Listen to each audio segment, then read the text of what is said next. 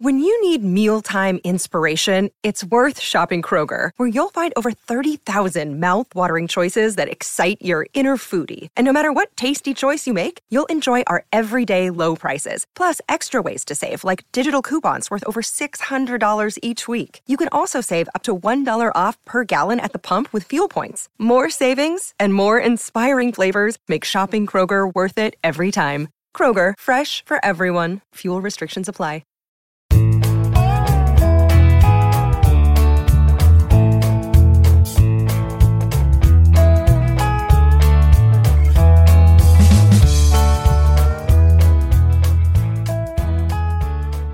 It's Wednesday, March 16th, and you're tuned into the Cleveland Baseball Talk podcast. I'm Joe Noga, joined by Paul Hoynes. Hoynesy, the Guardians creep ever closer to their first spring training exhibition game of the season. Yesterday, we had a chance to talk to Terry Francona, Shane Bieber, Cal Quantrill. A lot of good information came out of those Zooms. Anything surprise you that you heard from Bieber or Quantrill in the opportunity that we had to talk to them? Yeah, I just got the feeling that, they were both guys were really excited, Joe, to, right now at least, that whole rotation is healthy. Bieber, Quantrill, Savali, Tristan McKenzie, and who am I missing? And Plesac. And, and that was really wasn't the case. Maybe a couple turns through the rotation early last season, but that wasn't the case. And, the way things are going right now, pitching is going to be the Guardians' calling card, and especially with the rotation. So it's critical that those guys, stay healthy and stay on the mound. Yeah, and that's sort of it. Pitching will be the strength of this team. It has to be the strength of this team right now. But it's going to take a couple of weeks for them to hit their stride. They're not going to come right out of the gate and be 5-inning guys, 110 pitches right out the gate. I really think that we have to watch our expectations about what's going to be a success for this rotation, at least in the first 2 to 3 weeks of the season. And Tito talked about it. Shane Bieber talked about, how in a normal spring training, he would come into camp and be ready to go, pedal to the metal, just ready to try and push it as much as he can. And I think the message to a lot of these guys right now is, it's great that you're here and ready to go, but let's be smart about this because we don't want to have a repeat of what happened last season. Yeah, great point, Joe. And, Tito was asked during the Zoom call yesterday, would he consider going with a 6-man rotation just to kind of ease the pressure, to ease the burden on the rotation. And he said, he kind of went the opposite way. He said, well, with 6, if you're going to have a 6-man rotation and you're piggybacking guys, you're using 12 guys as, in the rotation, and that's going to leave you awful short in the bullpen. So he's talking about maybe going with the 4-man rotation. And what, Joe, I got the impression, they piggyback those 4 starts. The starter would go 3-4 innings. Mm-hmm. Maybe the second pitcher would maybe 2 or 3 more innings, and then kind of close it out. And just until they get built up and you're able to kind of separate and then pick your 5 guys and go from there. This is where having the experience of guys like Eli Morgan last year as a piece who can, if they expand the rosters and in April and let you add 2 or 3 more guys, maybe you're allowed to add 2 pitchers and a position player just to avoid injuries and be able to have that piggybacking process throughout the first couple of weeks of the season.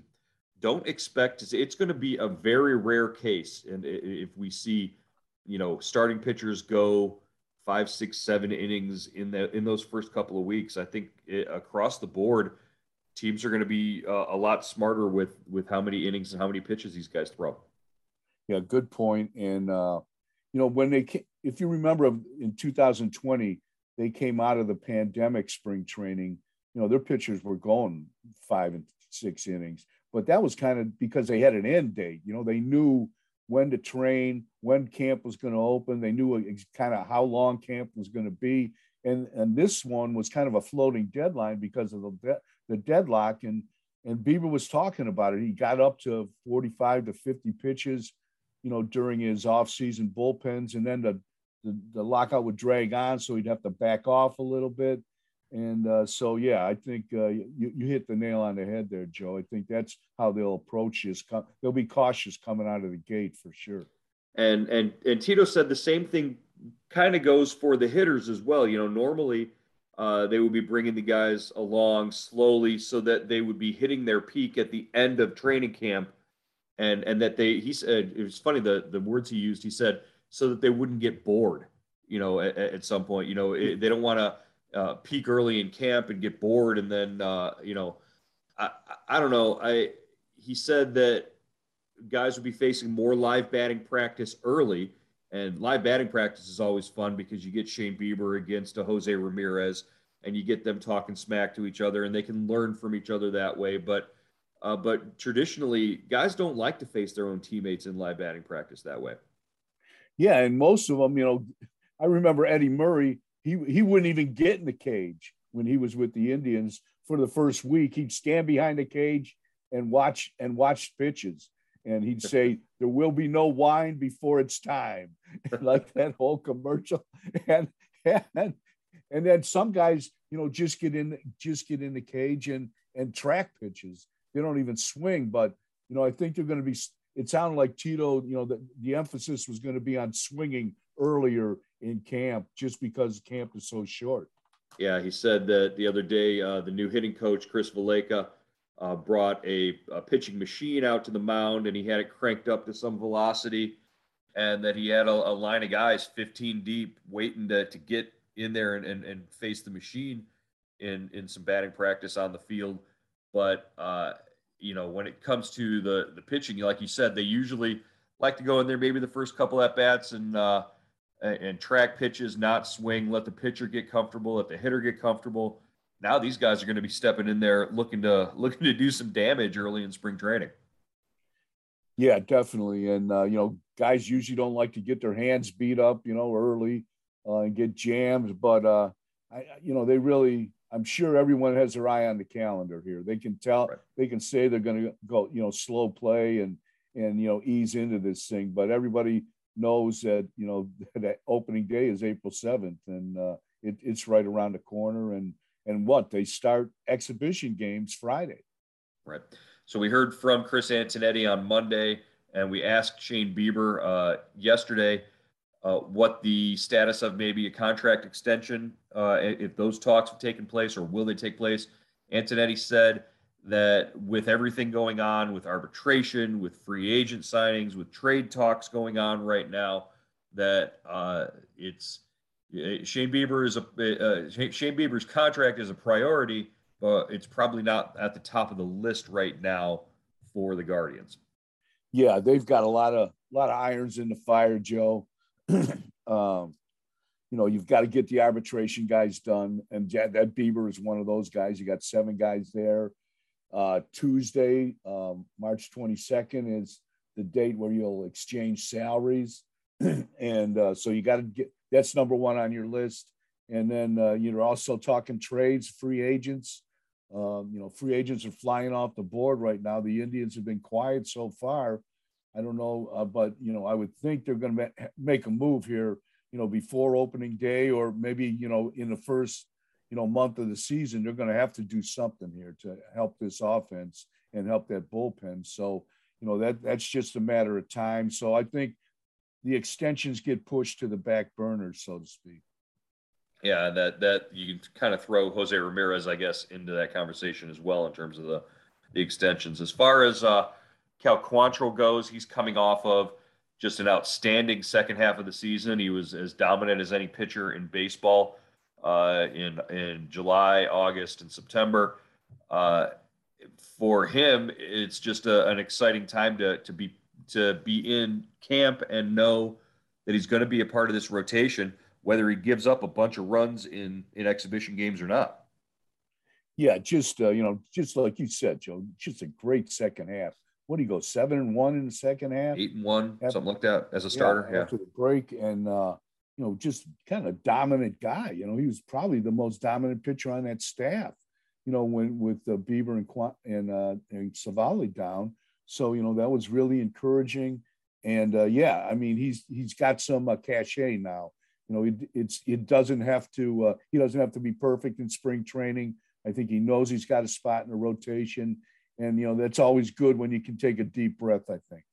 Well, and a lot of pitchers in a normal offseason will look to add a pitch. Shane Bieber always says he's working on his changeup. And back, years ago, we talk about Trevor Bauer adding, a fifth or sixth pitch to his arsenal. Seventh or eighth pitch. Yeah, something like that. Cal Quantrill said he took the offseason and just after the success of the second half last year, instead of, adding a new pitch, he went back and worked on his cutter and just worked on refining his cutter, which is his bread and butter pitch, and then worked on fastball location and refining that. He said he got to a point in the second half of the season where he was comfortable, and he just wanted to sharpen that up as much. Maybe moving forward after this season, he can work on adding or retooling a curveball or a changeup in that way. Yeah, if it ain't broke, don't fix it. Just he found a good routine in last season, and hopefully it carries over into this season. Well, I just go back to the way that Carl Willis talked about Quantrill's cut fastball and just how it moved. He said he hasn't. God touched his arm and gave him something that was just it's a gift from God, the way that his cutter moves. So obviously you don't want to mess with that too much. Look for that to be a huge weapon for Quantrill this year. As far as everybody else, the other 29 teams in baseball who are all making moves right now. We saw Anthony Rizzo go back to the Yankees, and we still don't know where Freddie Freeman is going to end up, but we know it's not going to be in Atlanta. There are several teams, including the Red Sox and the Rays, surprisingly, who are still in on Freddie Freeman. But we did see Toronto. That American League East is getting really interesting. Matt Chapman goes to Toronto from Oakland. Oakland is down to just about nothing. They're going to be running the bat boy out there to play games this summer. They'll have to bring Brad Pitt back. I mean, seriously, Oakland is stripped down to nothing.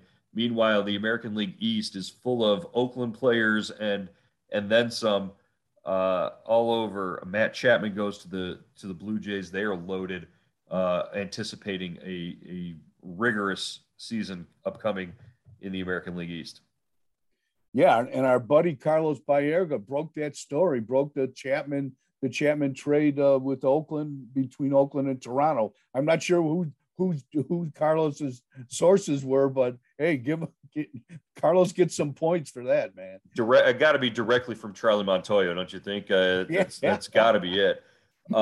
It's getting close to time to hang it up when Carlos Baerga is scooping journalists on stories. I gotta.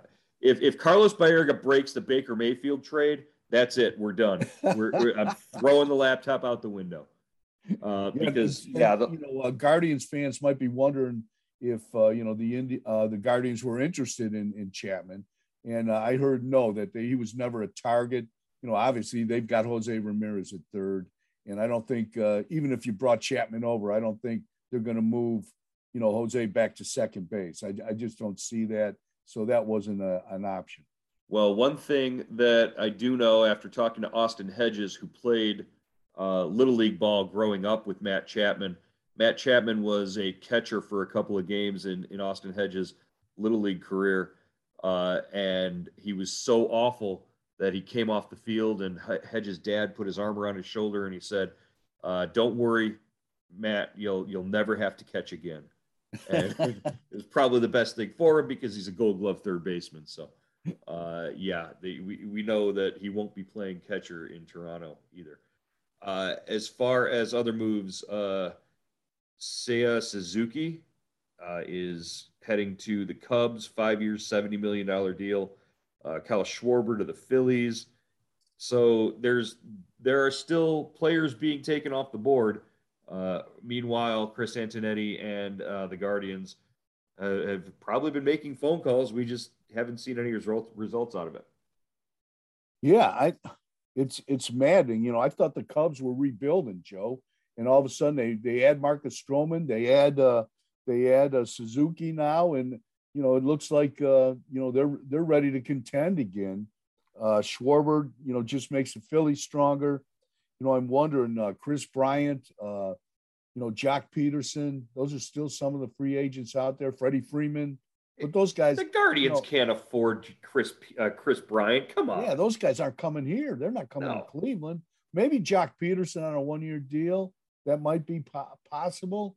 But, I think they've got to help that bullpen, and they still got to look for some offensive help. And I just don't know where it's going to come from.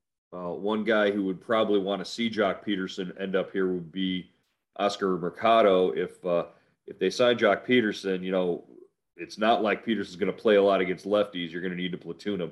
So you would think Mercado would have a spot in the outfield if they add Peterson, but Bradley Zimmer might be on the block if that's the case. So yeah, right now it's just a weird time.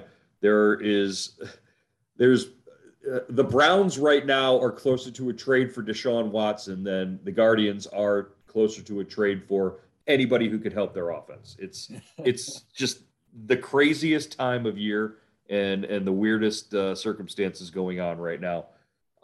We also learned Chris Sale has a broken rib and won't be ready for opening day. That's got to be frustrating when you come off of this 99-day lockout and you haven't talked to a star pitcher, and now all of a sudden you're going to be missing him for the beginning of the season.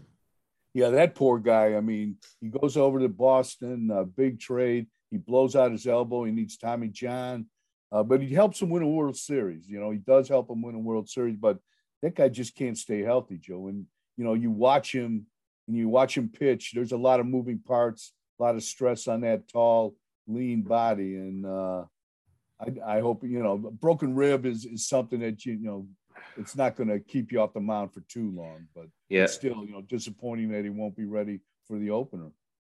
He's got a World Series ring. I'm not going to cry real hard for Chris Sale, but yeah, you're right. That does stink that you can't get on the field and stay on the field.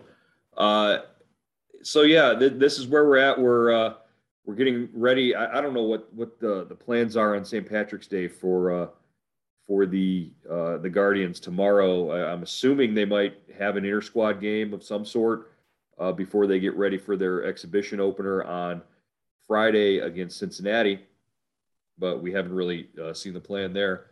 I do know that the Guardians sign above the scoreboard at Progressive Field was scheduled to be finished today. We heard that it's going to be delayed because of high winds. They're when you're using cranes and all that kind of stuff, not exactly easy to do with the kind of weather we've been having over here in Cleveland lately. And tickets for the home opener went on sale or go on sale Friday. The home opener now on April 15th, a night game. So things are getting closer. It's starting to sort of fall in line with everything leading towards baseball, real baseball. We'll see these guys on the field, but we're just not there yet. A couple more days. Joe, what are the odds they sell out the home opener?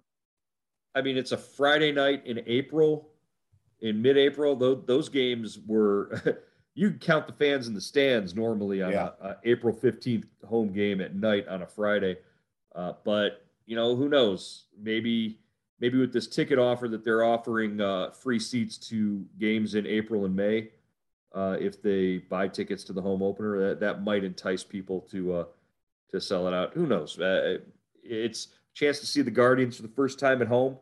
I think we might have a packed house that night. Yeah, it's going to be a good barometer of just where do the Guardians sit in the conscience of Cleveland, the Cleveland baseball fan? Look, because the home opener's a drop dead close, a sellout every year.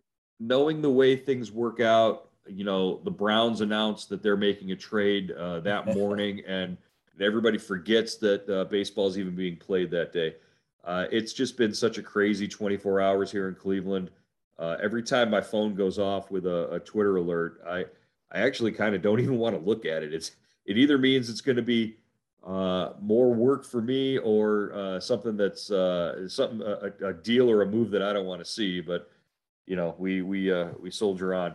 Hey, if you want to get in on this, speaking of alerts on your phone, subtext is a great way to get up to date. And as soon as we find out any information about tickets, openers, trades, signings, any moves that the Guardians are making, 216-208-4346.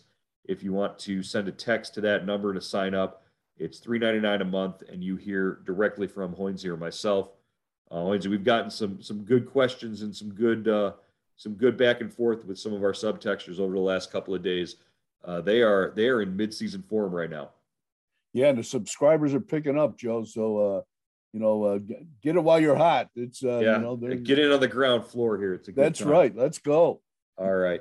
Hoynesy, we'll be back tomorrow, a very green podcast tomorrow, as we'll be talking St. Patrick's Day and the Cleveland Guardians. Maybe we'll see you out at the parade. Who knows? All right. We'll catch up with you then.